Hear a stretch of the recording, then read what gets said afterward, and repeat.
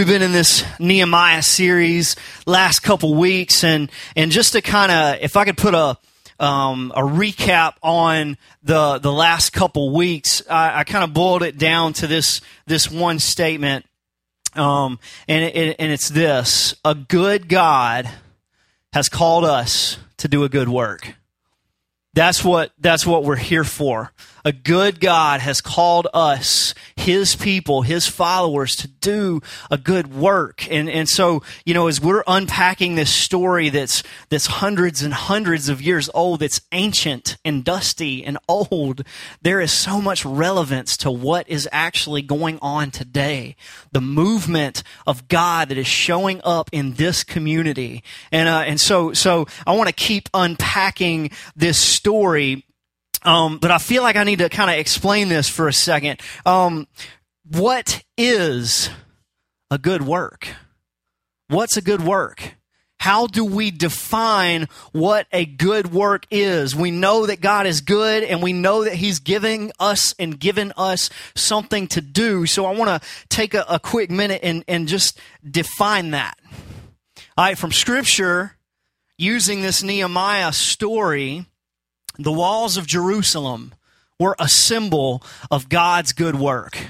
The walls of Jerusalem, they symbolized protection. They symbolized that city, God's city, was going to be restored and rebuilt. And so in that day and age, a good work would be considered rebuilding those walls. Okay? And so here's the thing. Like I said, this isn't a dusty old story. This applies to right now.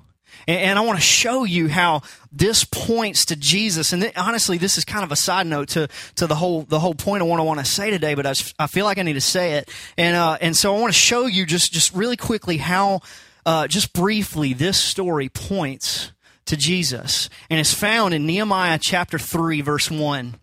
It says this, all right? It'll be on the screen if you don't have your Bibles with you. It says, "Then Eliashib, the high priest," yes, Eliashib. That's what I'm going to name my second son, Eliashib. And if it's a girl, it'll be Eliashibi.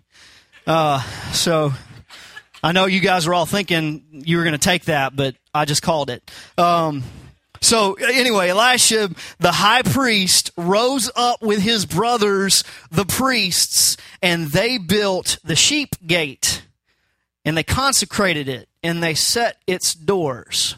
All right, so in that statement, let's unpack this in a minute. You have Eliashib, the high priest, okay? He is the beginning of Nehemiah chapter 3. And what he does is he begins the work of restoring Jerusalem, God's city, all right? He begins restoring Jerusalem. And it starts by him restoring the sheep gate.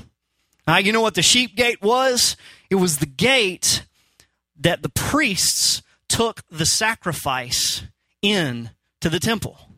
It was the gate that they went out and they found the perfect, spotless lamb that they were going to sacrifice, and they brought that lamb through the sheep gate to be the offering and the sacrifice for the sins of the people of Israel. And then it goes on and says, after they got it built up, they consecrated it, which means they made it holy. They made it separate. They made it different. That's what holy means. Did you know that? The essence of the word holy just basically means to be different, to be unlike anything else. That's God. He's holy. He's unlike anything else we've ever seen, we've ever experienced.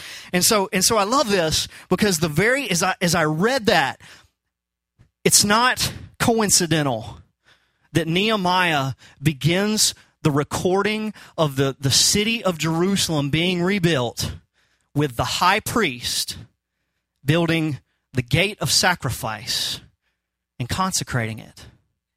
Jesus is our high priest. It says multiple times throughout Scripture, Jesus acts as our high priest. Watch this. Watch the parallel. Jesus begins the work of building a new Jerusalem for us. In Revelation, the book of Revelation, it talks about God restoring into a new Jerusalem. Jesus becomes that sacrificial lamb for us. He sacrificed himself wholly and willingly, which consecrates us It makes us holy. Therefore, all of that rebuilds the community that God had originally intended for us to have, that we had broken down, that we had destroyed because of our sin. The whole story of the gospel in one verse about a high priest rebuilding a gate. That is what it means to be about a good work. To be about a good work. Rebuilding the walls of Jerusalem. Today, a good work is whatever God has in store for you that shows Him more to you and others around you. That's what a good work is. God has tons of good works for us to be about. He has tons of opportunities throughout our days to show other people about His glory and to reveal more of Himself to us. That's what this whole thing is about. It's about being about God's good work. Now hear me. I'm not trying to preach some form of legalism. Like you got to go around and do a bunch of work and eventually God's going to be happy and satisfied with you because you're a good worker. That's not what I'm saying. You can't work your way into salvation. God simply provides opportunities for those of us who are followers of Jesus to see more of Himself, to bring other people into that knowledge and into that experience, to draw people because of what we are doing on this earth. So I want to ask you, do you know what good work God is wanting you to take part in? What's the good work that you're put here for? Maybe when you leave this place, you might have a good work that God has in store for you. You might have an opportunity when you go to lunch today. You might have an opportunity to show somebody God's glory and God's power and to share with them how good He is. Whether that's a family member, a coworker, whatever. We got to be about God's good work. Here's the thing. We have to know that God is in what we're doing. We have to know that beyond a shadow of a doubt as a follower of Jesus. We have to know that God is in what we are doing because here's the thing. Life is not all kittens and unicorns. It's not. Life isn't perfect. Life isn't, a trail of daisies and green grass wherever you go. It's not, little like those Disney princesses, the little animals that come up and lick their face and just help them put their clothes on. You know what I mean? And like all that. That's not what this life is, man. Life is not that. Obstacles always come. It's a guarantee. Jesus told His disciples, you're going to go through some rough times. So one thing that we can bank on is that struggles are going to come. So when you're about God's work, we have to embrace the fact struggles will come. I want to share this with you. In chapter 3, it goes on to talk about how Nehemiah basically gathered all these different types of people together, from rulers to merchants to goldsmiths to perfumers, however you say that word, and all these different people from all these different walks of life started gathering together to rebuild the walls of Jerusalem. And it says this in the middle of the whole thing. It talks about all these different people who were helping rebuild the walls. And there's this one verse, it's in chapter 3, verse 5. It says this, and next to them, which was the people group that was right before this, next to them, the Tekoites repaired, but their nobles would not stoop to serve their Lord. The entire chapter 3 talks about all of these different people groups who served under Nehemiah's leadership to rebuild the walls of Jerusalem. And there's this one tiny verse in chapter 3, verse 5. And it says, the Tekoites repaired, but their nobles would not stoop to serve their Lord. The nobility of the city of Tekoa, which is about 6 miles south of Jerusalem, was not willing to buy in to rebuilding the walls of Jerusalem. Now, my theory on this is in the research that I've done, the city of Tekoa was literally right beside an Arab-run area. And if you read through the rest of the chapter and then through chapter 4, you see that the Arabs don't like Nehemiah rebuilding the walls. They don't like it because they have a claim on some of that land. And so when the Jews come in and start rebuilding the walls, the Arabs say, whoa, whoa, whoa, whoa, what are you trying to do? And so the city of Tekoa, which is right beside these Arab-run cities, they go, the nobility says, I don't know if I want to buy into that. I'll support it. Like, good job. I hope you do well. But I'm not actually going to pick up a hammer and start swinging. I'm not going to start working. They feared the opposition of the neighboring cities. Now think about this. This represents people who don't necessarily oppose what you're doing. They're just not willing to take part. They don't oppose God moving in the community. They're just not willing to step in and say, I'm going to do something about it. I'm going to take part in a move. Friends, if you call Hope City home, that will never be our DNA. We will never be a group of people that says, hey, God, do your thing, keep moving. We'll clap and sing, and we'll stay right here in our little holy huddle, and we'll hug each other, and we'll say, hey, how you doing? Great day, or whatever. But we're going to go to Golden Corral right after this, and then we're going to go home, and we're going to wait till next Sunday. All right? That's not what we are called to be. That's not what we're called to do. We are not going to be the nobility that sits back and watches while God moves. That's not easy. It's not easy. Picking up a hammer and swinging is not easy. The nobility fear the opposition. We will not be driven by fear. We cannot be driven by fear because guess what? It's only human. And if it is satanic power or demonic power that shows up in your life, guess what? God's greater. He wins. We have the most powerful divine weapon ever crafted. Our Creator God has literally given us His Spirit to be empowered to move in this community. How in the world can we be driven by the fear of what people might think about us? It's silly. It's ridiculous. We got to learn to get dirty.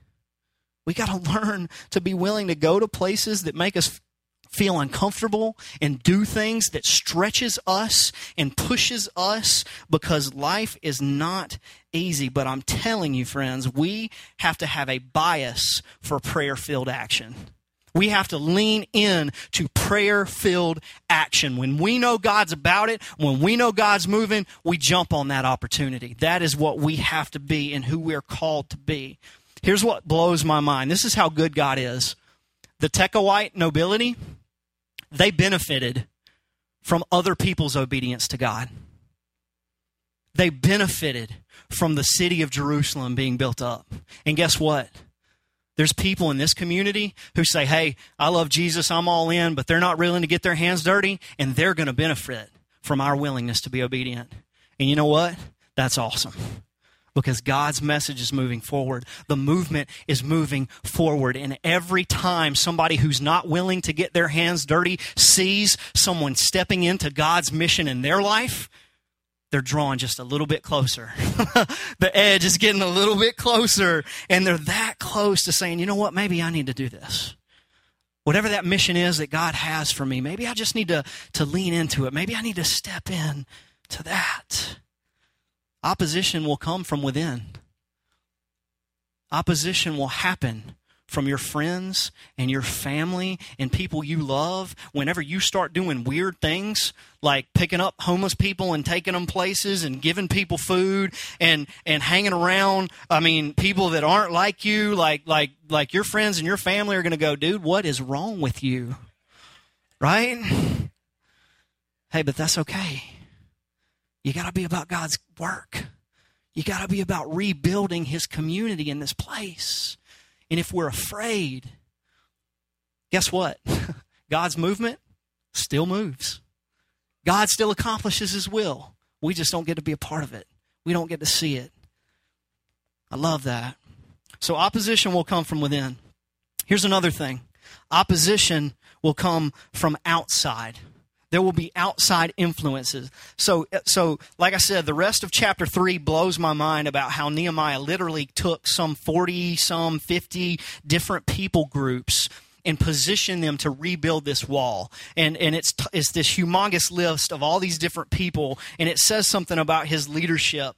But as they're building the wall, all right, in chapter 4, there's these guys. One of them goes by the name Sanballat, which makes me think of casting a vote on a beach. Sanballat, and then there's another dude, Tobiah, and a guy that comes in the picture later named Geshem, and some Arabs and some Ashdodites and all these people, and I don't even know where they're from or whatever. But clearly they don't like what's going on in Jerusalem, and so they start poking fun and jeering, and they start kind of threatening a little bit. Hey guys, you guys over there rebuilding the wall, it's not going to last. It's going to get knocked down. Somebody's going to take this. Somebody's going to beat you guys up. We might even get upset and try to kill you. Opposition will come from the outside. Let me tell you something. I heard a guy by the name of Bill Johnson say this, and this quote has stuck with me for a long time. You can tell the strength of a word by the strength of its opposition. When God gives you something powerful, you know it's powerful when the opposition is equally powerful. When God gives you something strong, expect strong opposition to follow. That's the way it is. Satan does not like the kingdom moving forward. And so as they're taking this punishment and taking these threats, which we may be involved in being a part of, we might have to step into people calling us crazy and threatening us and so on and so forth. Thankfully, we live in a country where we are free and we're not killed for our faith. But, I mean, doggone, that could happen at some point in our history. And it says, what did the people of Israel do? I love this. Chapter 4, verse 6, after they started getting all this ridicule, it says in chapter 4, verse 6, their response to the opposition was, so we built the wall. Right? So we built the wall. Opposition comes, people start poking fun, people start making fun of our wall, so we built the wall. By the way, I've been to Israel, and there is a huge section of the wall called the Wailing Wall, or also the Western Wall, that's still standing today from when Nehemiah built it. The wall is still standing. Like, that blows my mind. Their answer to the opposition was, so we built the wall. And all the wall was joined together to half its height. And I love this, for the people had a mind to work. You know what that means? That means that deep down in their heart and in their soul, they said, I'm not doing this anymore. I'm not living in ruin. I'm not living in shame. I'm going to rise up and I'm going to build. Because I have a God that is greater than anything that any kind of opposition or force that could come. I'll take the threats, I'll take the curses, whatever. I'm going to build the wall. When it says they had a mind to work, it means that deep down they had this desire. Nehemiah had ignited a spark in their soul that they said, I can't sit still anymore. Jerusalem has to be rebuilt. What is it in your heart and in your mind that's burning in your soul that you say, I cannot sit still anymore? People have to know about God. They have to know about this. There's a people group over here that desperately needs Jesus, and I've got to go take it to them. My family member, my coworkers, whatever it is, what is igniting that spark in you that just says, I gotta tell somebody? Do we do that? When people hurl insults or fear in your direction, is your answer, so we built the wall? Do we do that? Or when times get tough, do we say, whoa, whoa, whoa, whoa, I didn't sign up for this, Jesus. I thought it was the kittens and unicorns path, right? I thought it was fun. I thought this being a Christ follower was going to be easy. So the question is, how do we combat this opposition? I love this because this part, it's so strategic. And I love how Nehemiah puts this. You see, when opposition comes from within and from without, we have to learn to combat it. We got to have the right tools. And guess what? God has given us the right tools. All right, and it comes like this right here.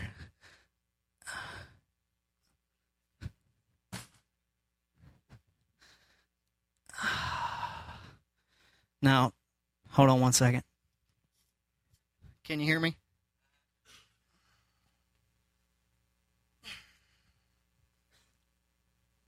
This. Does this work? Maybe I need a lapel mic. This is what it looks like. A hammer and a sword. Check this out. In verse 16, as the threats got worse, they started to say that they were going to kill the people of Israel. And in verse 16, Nehemiah says, from that day on, once the threats got intense, from that day on, half of my servants worked on construction, and half held spears, shields, bows, and coats of mail. Get this, and the leaders stood behind the whole house of Judah who were building on the wall. If you call yourself a leader in this place, your job is to be on the front line while the builders build,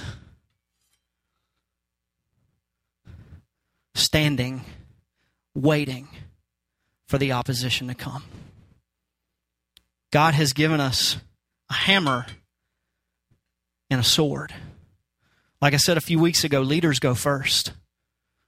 Leaders are on the front lines waiting for the opposition.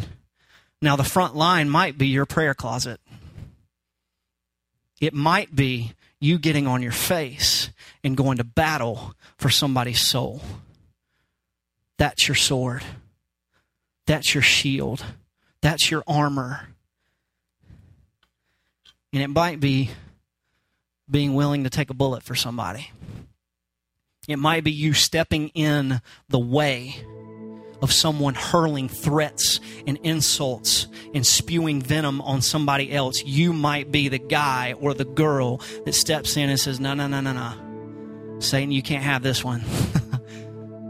This family member, this coworker, this person that you have put me in touch with, they're a child of God. And I'm going to war for that person. Man, you don't know how many phone calls and texts and stuff I get throughout the week where people are like, hey, brother, I'm praying for you. I'm lifting you up. Be encouraged today. Man, we need that. This community needs to be about deep level relationships. We need to be willing to go to battle for each other. I'm not talking like every single person in this room, let's group hug and sing Kumbaya right now, okay?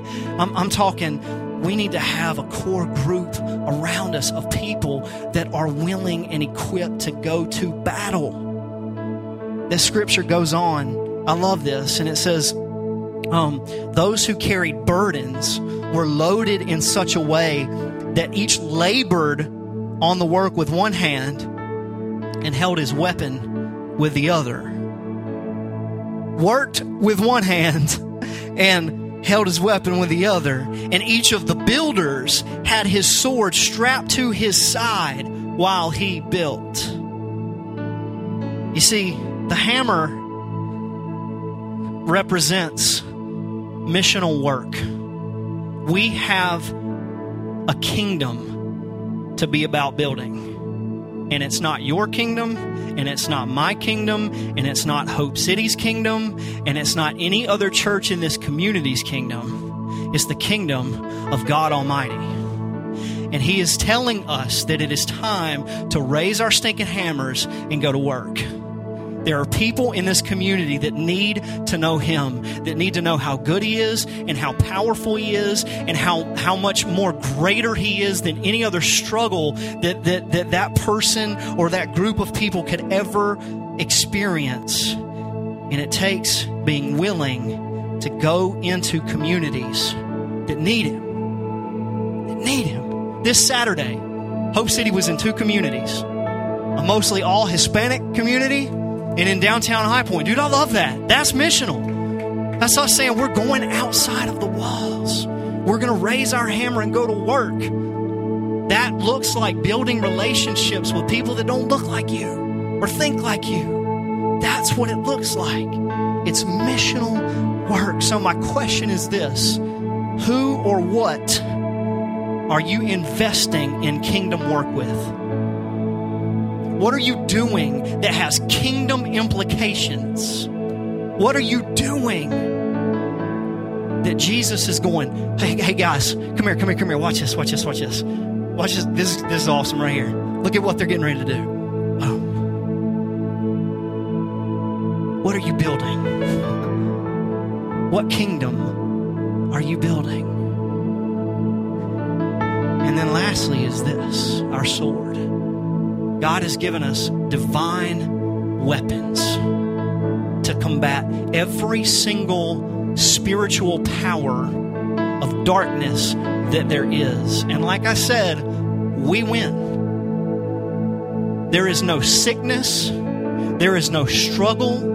There is nothing in this world that can touch us that is greater in comparison to our eternal kingdom in community with God.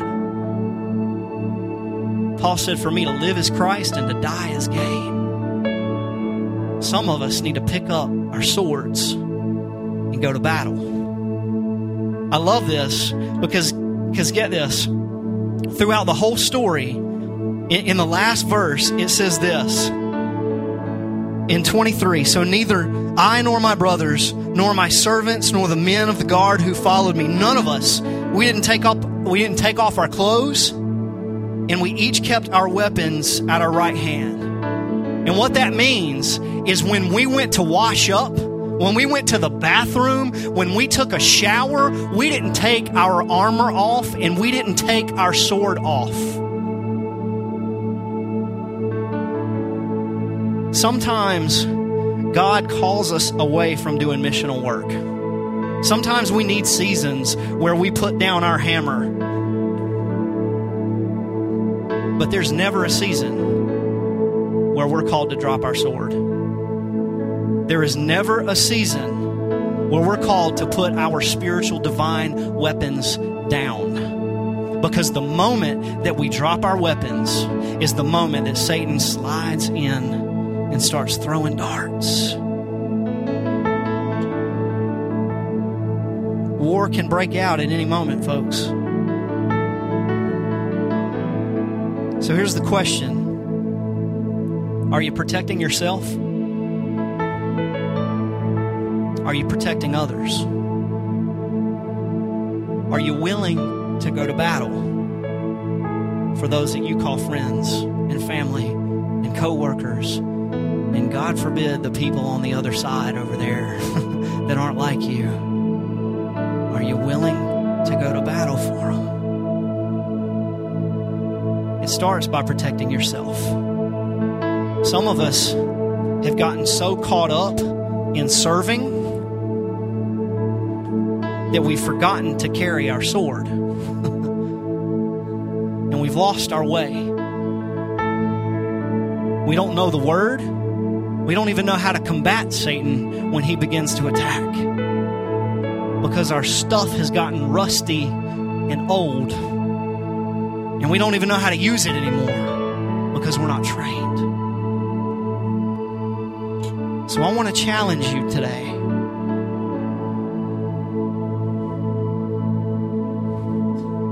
We need to be ready for war. We need to be ready to go to war. To take care of ourselves and to take care of our families. This one verse, I just feel like I need to share this and then I'm done. Man, if you guys will come up, I just want to share this real quick. This is in verse 14. It's not, well, actually, I think we do have it on the computer. Nehemiah tells the people of Israel this. He says, don't be afraid of them. Don't be afraid of the opposition. Remember, the Lord who's great and awesome, get this, fight for your brothers, your sons, your daughters, your wives, and your home. I can tell you why. It's my heart's desire to take this sword up every day. It's because I have a 6-year-old and a 2-year-old that call me daddy, that I know is growing up in a culture that is going to tell them the exact opposite of what Scripture teaches. I have a wife that looks to me as a spiritual leader of our household. And I have a responsibility to go to battle for her. Wives in the room, you have a responsibility to raise your sword for your kids and for your husbands. It's time to take our families back. That's how the community thrives. That's how we grow. When we say, I'm done with putting the sword down, I'm done with being relaxed, I'm done with all of that stuff, I'm going to pick up the tools that God has given me. So here's the thing. We're going to sing this song. It says, I give you my heart. I just want you to think on those words, man. I give you my heart, God. And if you need to pick up your hammer and go to work, that's awesome. If you need to pick up your sword, if you need to get sharper, if you need to take your divine spiritual weapons and go to war, I challenge you to do that. But if you've got business that you need to do here today, this altar is open. We've got a ministry team that wants to pray with you and pray for you. I just want to give you this time just to reflect and think, really chew on the words that are coming. And if you need to do something, come on up and we'll pray for you.